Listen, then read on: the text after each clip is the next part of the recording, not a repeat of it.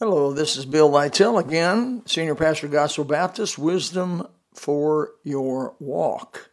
Hopefully these things will help you. These are truths I've learned through the many years that God's allowed me to serve Him. I want to talk to you about the difference between the sacred and the secular. The sacred and the secular. It's a sad case of affairs in life that we separate the sacred from the secular.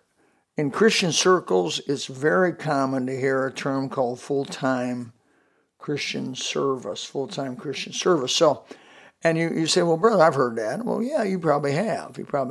And so you got a group of people who are in full-time Christian service. That means simply that they derive their income financially and from the church or from some service to God.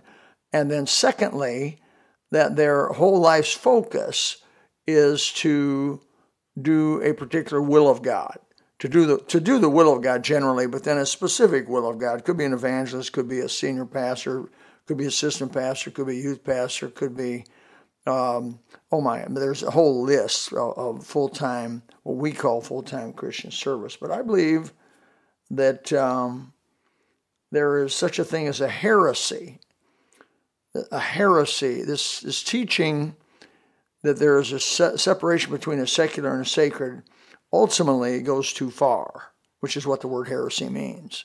It goes too far. It's not biblical. It's not right. Let me read you what Paul says in Colossians chapter 3. Servants, obey in all things your masters according to the flesh, not with eye service as men pleasers, but in singleness of heart, fearing God. And whatsoever ye do. Now, what is that again? Whatsoever ye do, do it heartily as to the Lord and not unto men, knowing that from the Lord you shall receive the reward of the inheritance, for you serve the Lord Christ. Now, that's just one place of Scripture that talks about everything a born-again Christian does really is for God, or should be for God. I love what Don Sist, and I've said it over and over again. He said, you don't have to give the missions. You get to give the missions.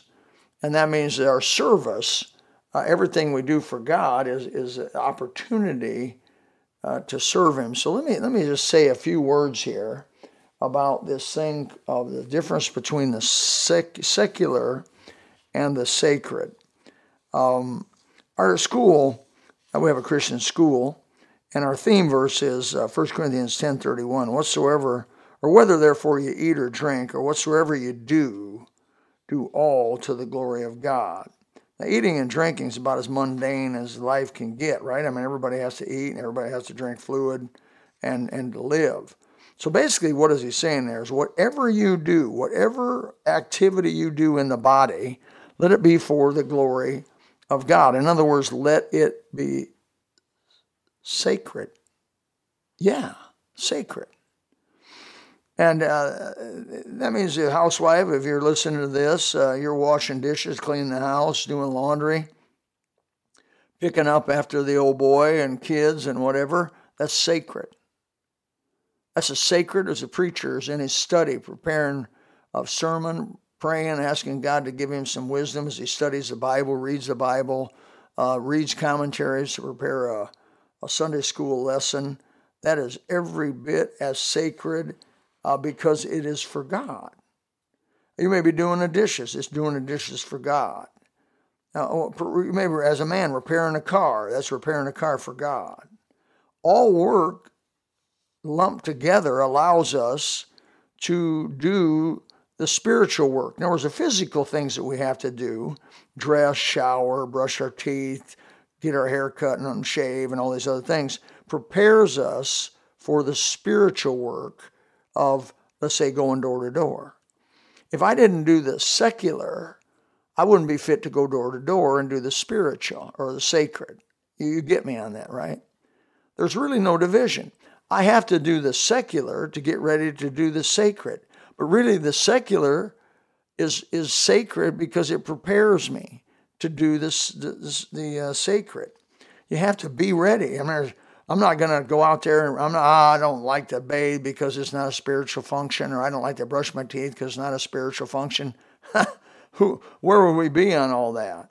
And I find in a lot of people there's a painful duality going on.